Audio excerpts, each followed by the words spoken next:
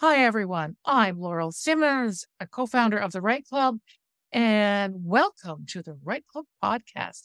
Today, I am here with Catherine Nelson Riley, my HOCO, and our wonderful operations manager of the Right Club. And today, our guest is James Canal, who is based in Vancouver and Edmonton. He is a realtor. He's got so much information to share with us, doesn't he? Absolutely. It was amazing. And his wide diversity between how to read the markets, how to know where the next area to invest in and what's happening. And it was really fascinating to listen to him. And actually, he'll be hearing from me because there's some investment opportunities I'd like to discuss further with him. Yeah, he's so enthusiastic about what's happening out there too. And you can tell that he really knows the market. He really understands Edmonton, and wow, he's got his finger on the pulse of Vancouver too, and all of BC. It's really fascinating to listen to him. So before we go to the interview, let's just ask everyone to go to the Right Club website when you have a chance, and join us there. We have lots and lots of information for you, so we'd love to see you there. So now, Catherine, let's go to the interview. Looking forward to it.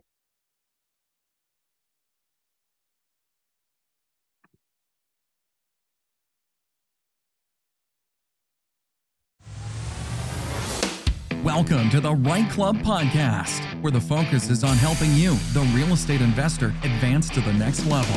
And now let's join this week's hosts and share ways for you to customize your life.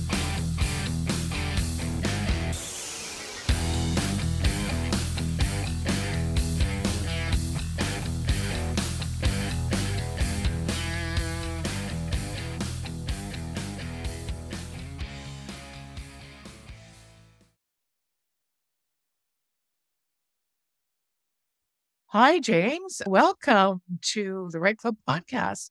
It's great to have you with us today.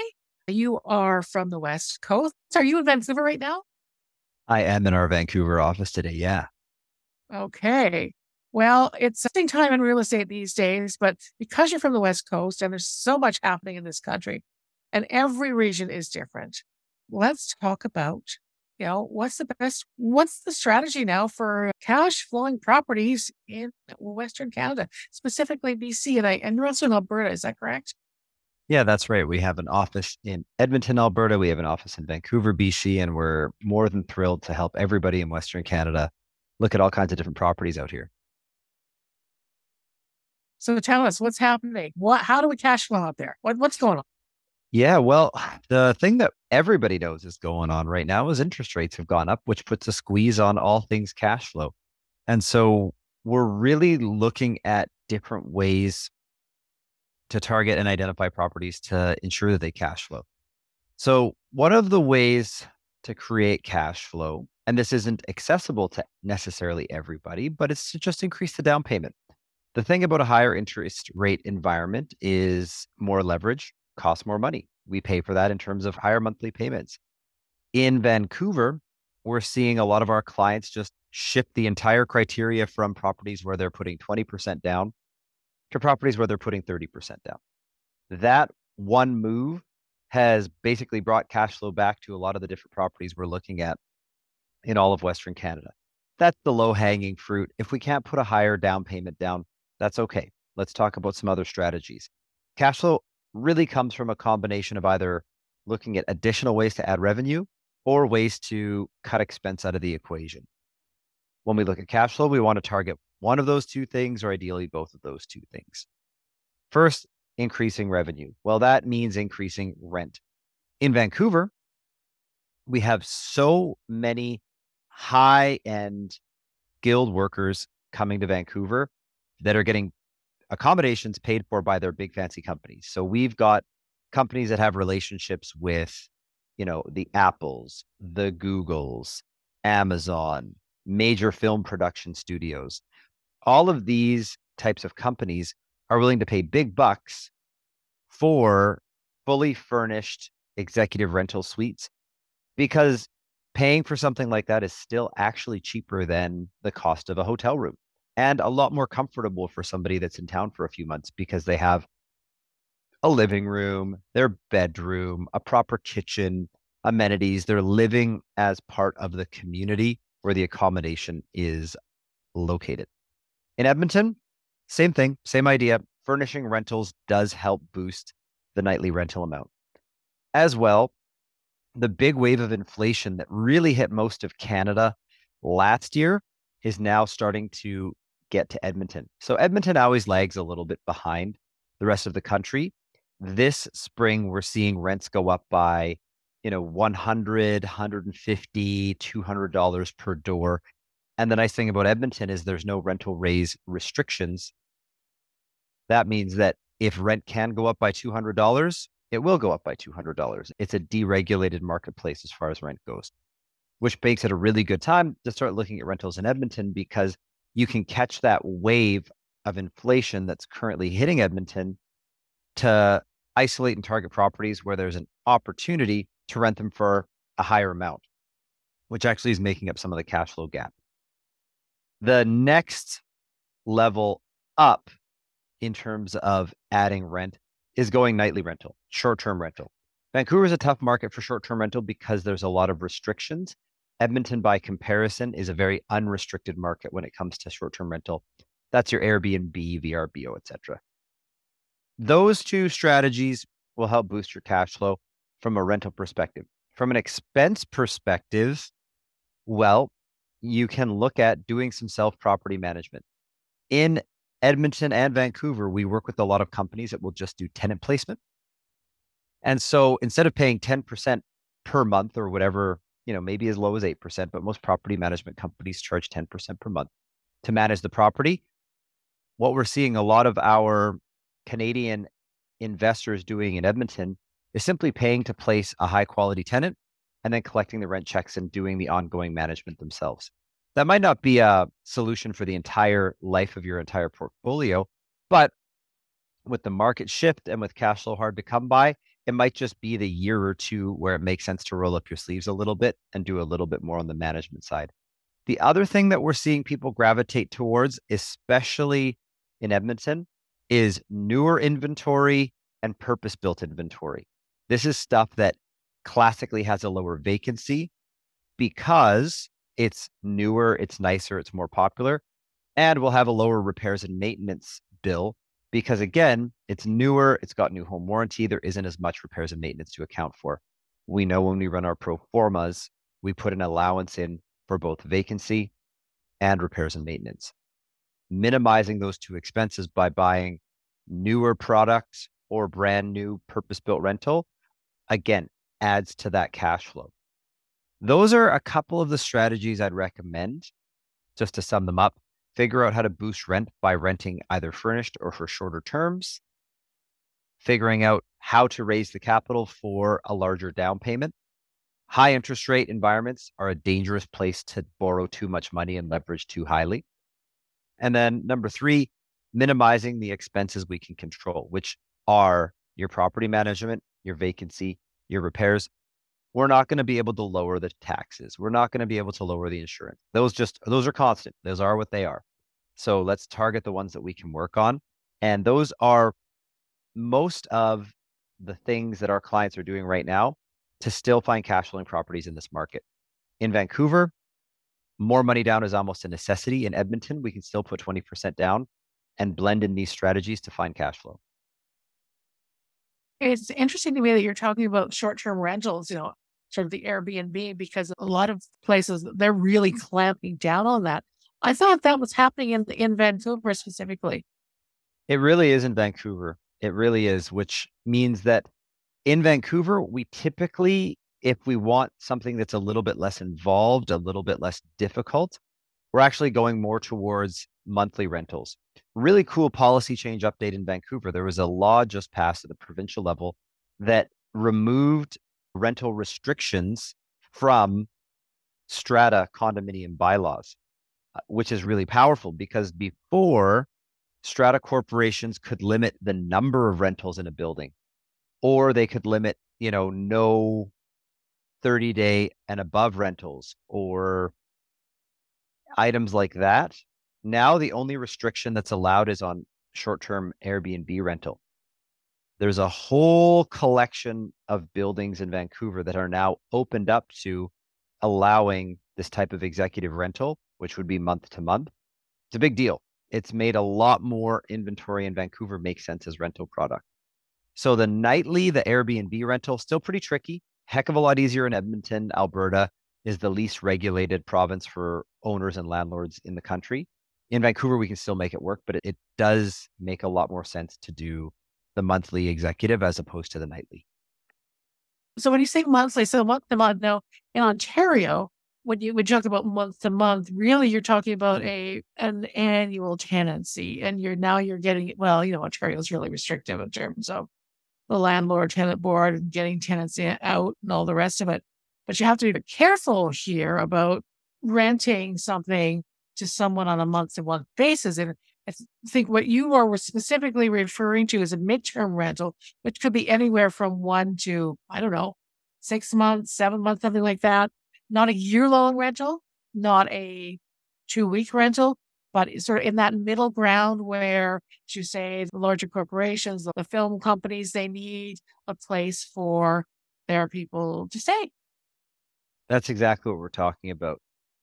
Just to make sure we're all on the same page, I agree. We don't want to be signing paperwork that says there is a standing month-to-month lease that really leaves the ball in the tenant's court. What we're signing is a fixed term lease with a set expiration date for the duration of their term stay. Now, when I say short term, I don't mean nightly. Again, we mean a multiple month stay that's meant as a hotel alternative for a visiting worker executive. We also see placements of this sort for insurance claims. Very popular. Somebody has a whole bunch of bad things happen at their house and they need a place to stay while the repairs are going on. This is a great option for that as well. All kinds of different things that they can, even if it's your house is being built and you've got your house sold, the other one isn't ready or something falls in. So, which is pretty cool. One of the things that you're basically mentioning, I'm getting the idea that these are more along the lines of condos or homes or single family or maybe a duplex type of situation. But how does this dovetail into multifamily? How is that market different or? And now we're going to take a quick break to hear from one of our sponsors. Today's podcast is brought to you by LegalSecondSuites.com. Ken Beckendam is an amazing real estate investor. He understands the process of the conversion inside and out. And he has built one of the largest by volume design build firms in the GTA that specializes in legal multifamily conversions, anywhere from 2 to 15 units. And he's been involved in either the designer or the contractor in well over 250 conversion projects, which resulted in over 600 legal dwelling units. That is a lot of legal dwelling units. And Ken and his team at Legal Second Suites, they cover everywhere from Halton, Niagara, Haldimand, Norfolk, Brant, Hamilton, London, Tri-Cities, Barrie, York, and anything in between. He's one of the few firms that can complete the entire process for you from design to construction to property management. So it's truly a one-stop shop. So reach out to Ken at LegalSecondSuites.com.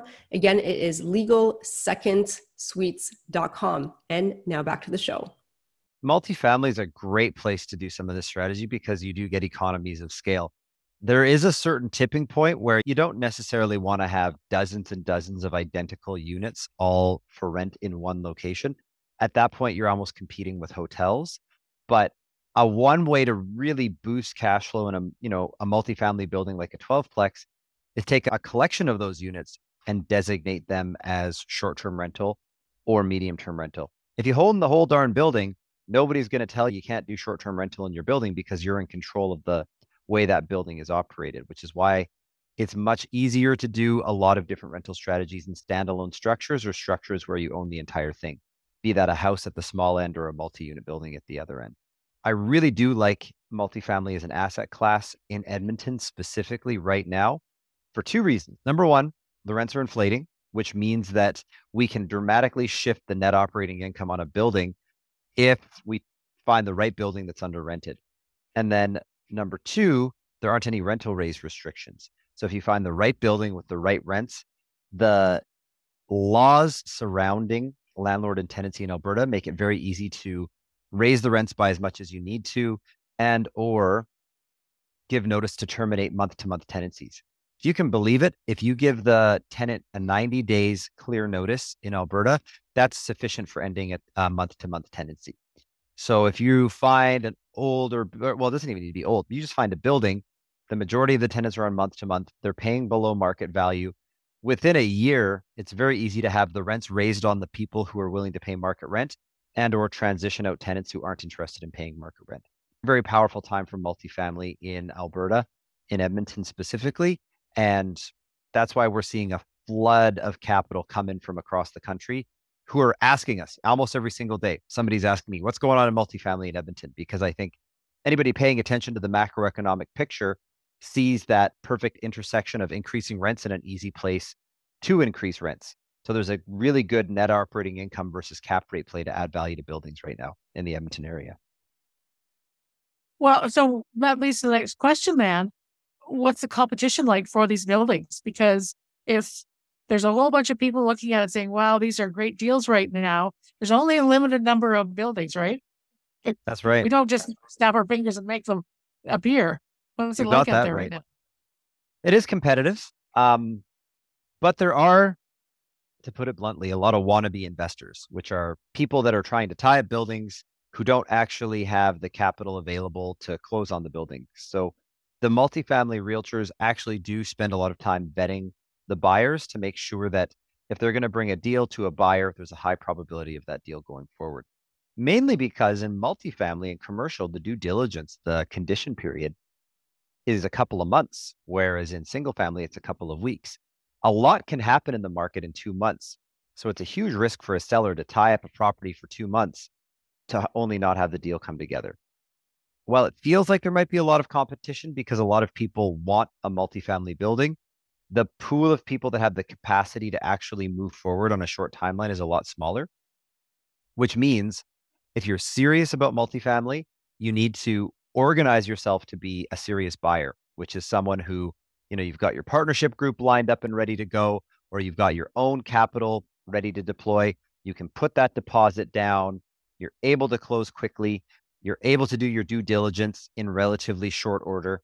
It's going to be a problem if you go around tying up buildings with next to no deposit with no real plan on removing those conditions. There's a very small amount of multifamily realtors in Edmonton. There's ourselves and about 4 to 6 other groups, depending on how you count it.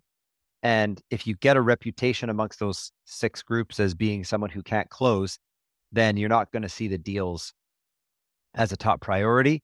The deals are going to go to other buyers first, and then you'll see kind of deals that have been picked over a little bit. I would highly encourage those of you interested in taking advantage of the multifamily wave that's about to happen in Edmonton. I'll encourage you all to be deal ready.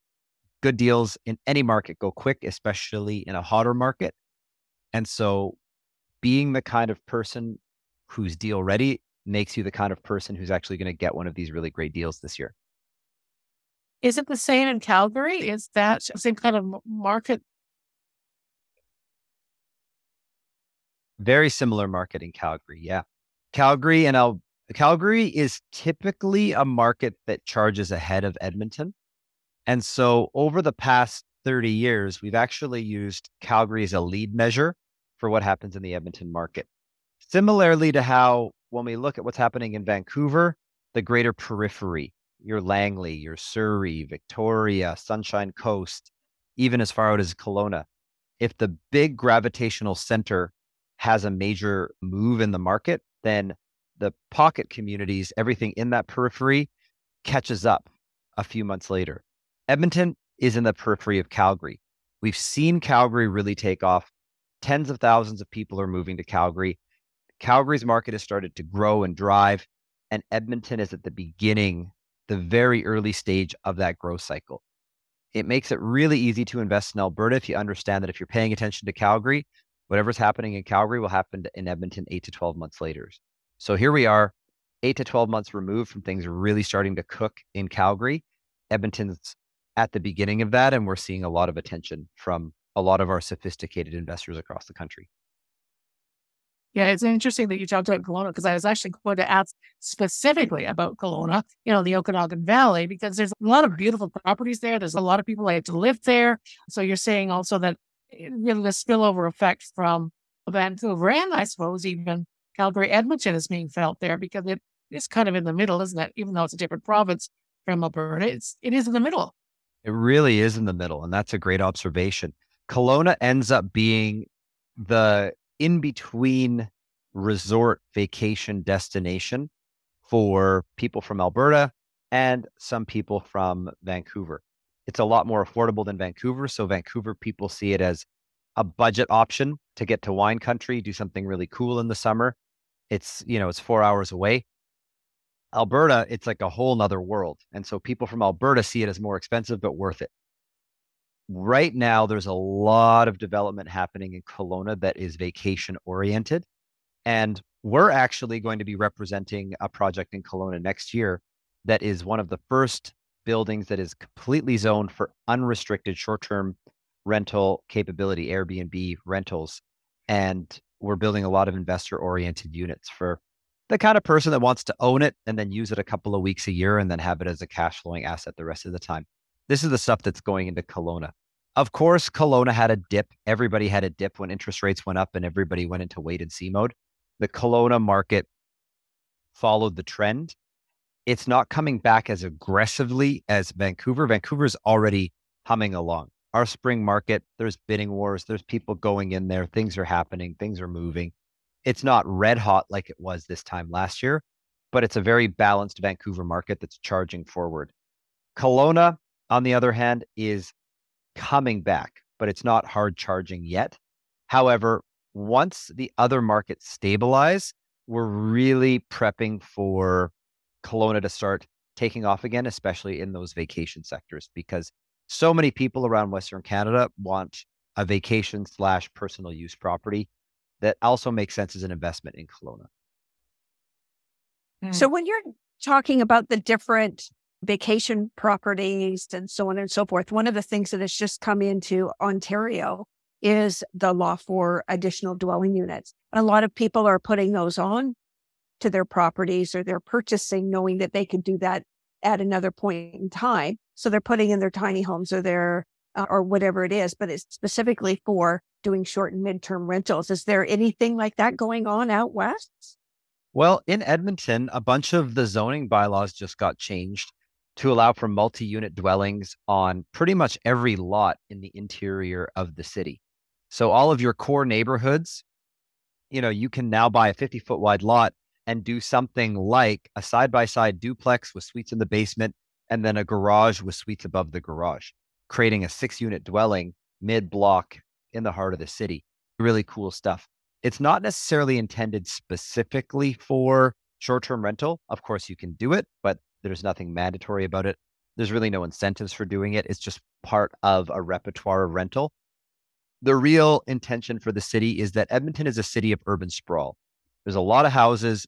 There's a lot of prairie field getting turned into houses every single year.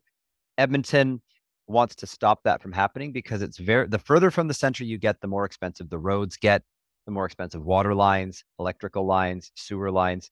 The infrastructure cost of Edmonton is so high that the city of Edmonton actually has about 2 to 3 times higher municipal tax than Vancouver because there's so much expensive infrastructure going towards supporting so few actual properties because of the urban sprawl. City of Edmonton recognizes this is a really unsustainable way to build a city. And so they're making it very easy to build more dense properties towards the center of the city. This is something our investors are really targeting as well, because you can buy a really cheap house, which means a really cheap piece of land, and add a ton of density to it. So we're seeing, $300,000 to $350,000 houses getting knocked down with brand new 6-unit purpose-built rental inventory getting built in its place that cash flows like crazy. And because it's brand new, attracts a really nice tenant profile, which is perfect just in time for 500,000 new Canadians coming in 2023. A lot of them are going to come to Edmonton. And I'll tell you why. This is a really good one to think about as we examine the Edmonton market. Edmonton is one of the best places for new Canadians to land in the entire country. And the reason for that is number one, it's very affordable. Edmonton's consumer price index is one of the lowest in the country. What does that mean? It means that the average income compared to the average mortgage payment and the average rent, that ratio is really spread out. So, as a household, you don't need a large portion of your household budget going towards paying the cost of putting a roof over your head and having a place for your family to live. Great. It's very affordable. Number two, it's very blue collar, which means there are a lot of jobs that pay very well that don't require extremely good English skills. Great place for a new Canadian. You can get a really nice paying job in Edmonton that pays you very well for your skills as you adapt to the Canadian culture, and you get paid more than enough to put a roof over your family's head and food on the table because of the low cost of living. As a result, big REITs are coming in and building high rises that are rental only all over the city. Pretty much every new high rise that's been built in Edmonton in the last 3 years has been purpose-built rental high rise inventory. It hasn't been per unit condo inventory. And then for us little guy, normal investors, people are coming in, buying up these lots in central Edmonton, and then purpose building really nice rental inventory. That's the perfect place for new Canadians to land as they get their nice paying jobs and get used to being in Canada.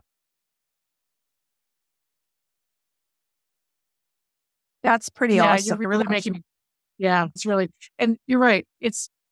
We are getting a lot of new people coming in and they need a place to live. And it sounds like Edmonton's a really great place. Although I feel sorry for people who go there from the southern warm climates to Edmonton in the winter. I'm sorry. I just got to say that. Hey, it's pretty cool going on Instagram and seeing new Edmontonians see snow for the first time in their lives. We see it as a cold burden to bear, but children from all over the world play around in waist deep snow because they've never seen it before is actually pretty cool. That wears off after a few years, but they sure think it's fun when they get here. I was going to say a few years. Exactly. Okay, James, it's time for the lightning round. So these are 4 questions we're going to ask. They're not difficult. At least I don't think they're difficult. Say whatever comes to mind. This week's lightning round is brought to you by Butler Mortgages, Canada's #1 mortgage brokerage 3 years in a row. If you need a great mortgage broker to help you with investing in real estate or to help you purchase your next home, reach out to Daniel Patton and Michael Zanzini from Butler Mortgages. You can do that by calling 905-569-8326 or toll free at 1-888-MTGTEAM. And check out their website, butlermortgages.com, or by email daniel.patton@butlermortgages.com or michael.zanzini@butlermortgages.com. And let's go to the lightning round. I'll start with asking the first question. So what's the most important piece of advice you've gotten about real estate investing? I would say the best piece of advice I've ever gotten about real estate investing would be respect leverage. So many people out there are all about 0% down, borrow every penny, use other people's money, leverage it to the hilt. But every dollar you borrow comes at a cost of a monthly payment, and it puts you on a very unstable foundation to absorb a market shift. If rents go down, if prices come down, and we're in a market right now that could shift. So anybody out there who's got a big portfolio of properties that are with 100% borrowed money, well, if something shifts a little in the market because of inflation over here or a war over there, and all of your rents go down by $50 a month per door, you've got a house of cards built on very expensive debt that could be very problematic for you. So be very careful with leverage. Just because you can borrow more money doesn't mean you should. Good point. Really excellent point. So, James, if you could tell your 18-year-old self something, what would it be? I would have been to diversify my portfolio a little bit more. I was all in on Edmonton, and for the first 10 to 15 years of investing, I bought all Edmonton property all the time. And Edmonton has been a good producer for cash flow, but boy, oh boy, I sure would have. I have properties I bought in Edmonton in 2010 for $350,000 that are worth maybe $400 now. If I had bought 1 or 2 properties in Vancouver for $350 back then, they'd be worth $1.5 million now. So It's a really good piece of advice to diversify. Put some in stability cash flow markets, some in growth markets, spread it around. I kind of follow the idea of being a geographic specialist, own the block. But in retrospect, I wish I would have owned a little bit of more different blocks. Fair enough. All right. Here's a question that I bet you don't get asked very often.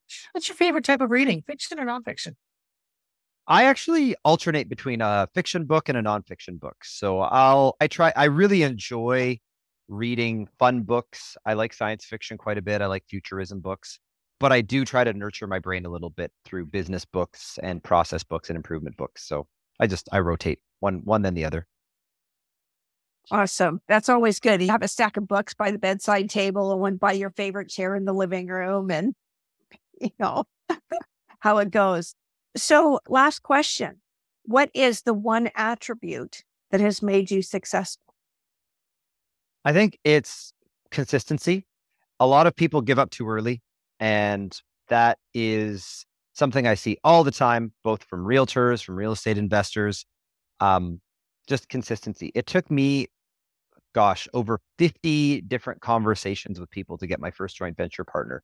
And for a lot of people, the idea of spending a year having 50 people say no thanks, that's a tough thing for a lot of people to push through. And I said, you know what? Eventually somebody's going to say yes. So I just stayed consistent, and sure enough, eventually people started saying yes, and that got it all rolling. That's really inspiring because, it's the tenacity to have that consistency, which is something very huge and a good message for everybody to remember. So thank you. Oh, thank you. All right, James, how can people reach you? What's the best way for people to reach you? I'm an email guy, so james@mogulrg.com. And of course, I love social media, so look me up on Facebook for James Canal, or if you're more of an Instagrammer, it's @MOGULRG. That's our company page. So get connected. I love being part of the real estate conversation, and we post all kinds of cool conversations and tidbits about real estate all the time. All right. Well, that's great. Thank you so very much. And hey, I hope everybody that's been listening at least takes a look at what's happening out west, because this is such a diverse country and there's so much stuff happening all over the place. And it doesn't matter what the market is like. The best time to get into real estate investing is right now, right? It's always the best time. That's right. Yeah, real estate is something you want to purchase and wait, not wait to purchase. Okay. On that note, we will end it. Thank you so very much. Bye. Thank you, guys. Been a pleasure. Thank you, James.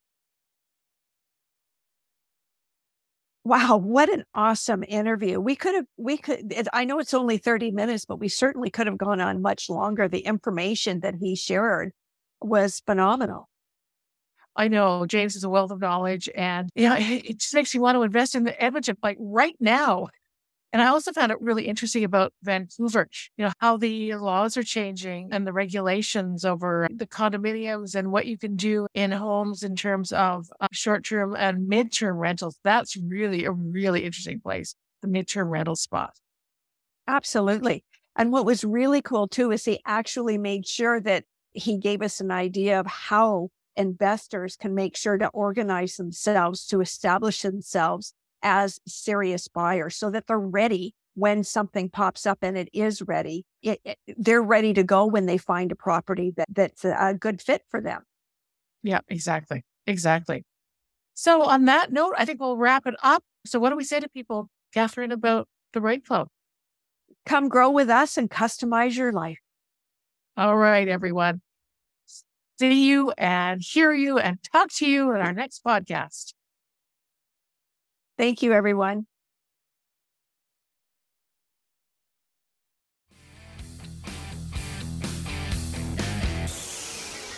Thanks for listening to the REITE Club podcast, where the focus is on helping all levels of real estate investors advance to the next level and help you customize your life. Be sure to tune in next week at reiteclub.com/podcast or wherever you listen to podcasts. And if you get a few seconds, please rate the podcast wherever you're listening. It helps the show get noticed by others like you, and we truly appreciate it. And don't forget to subscribe.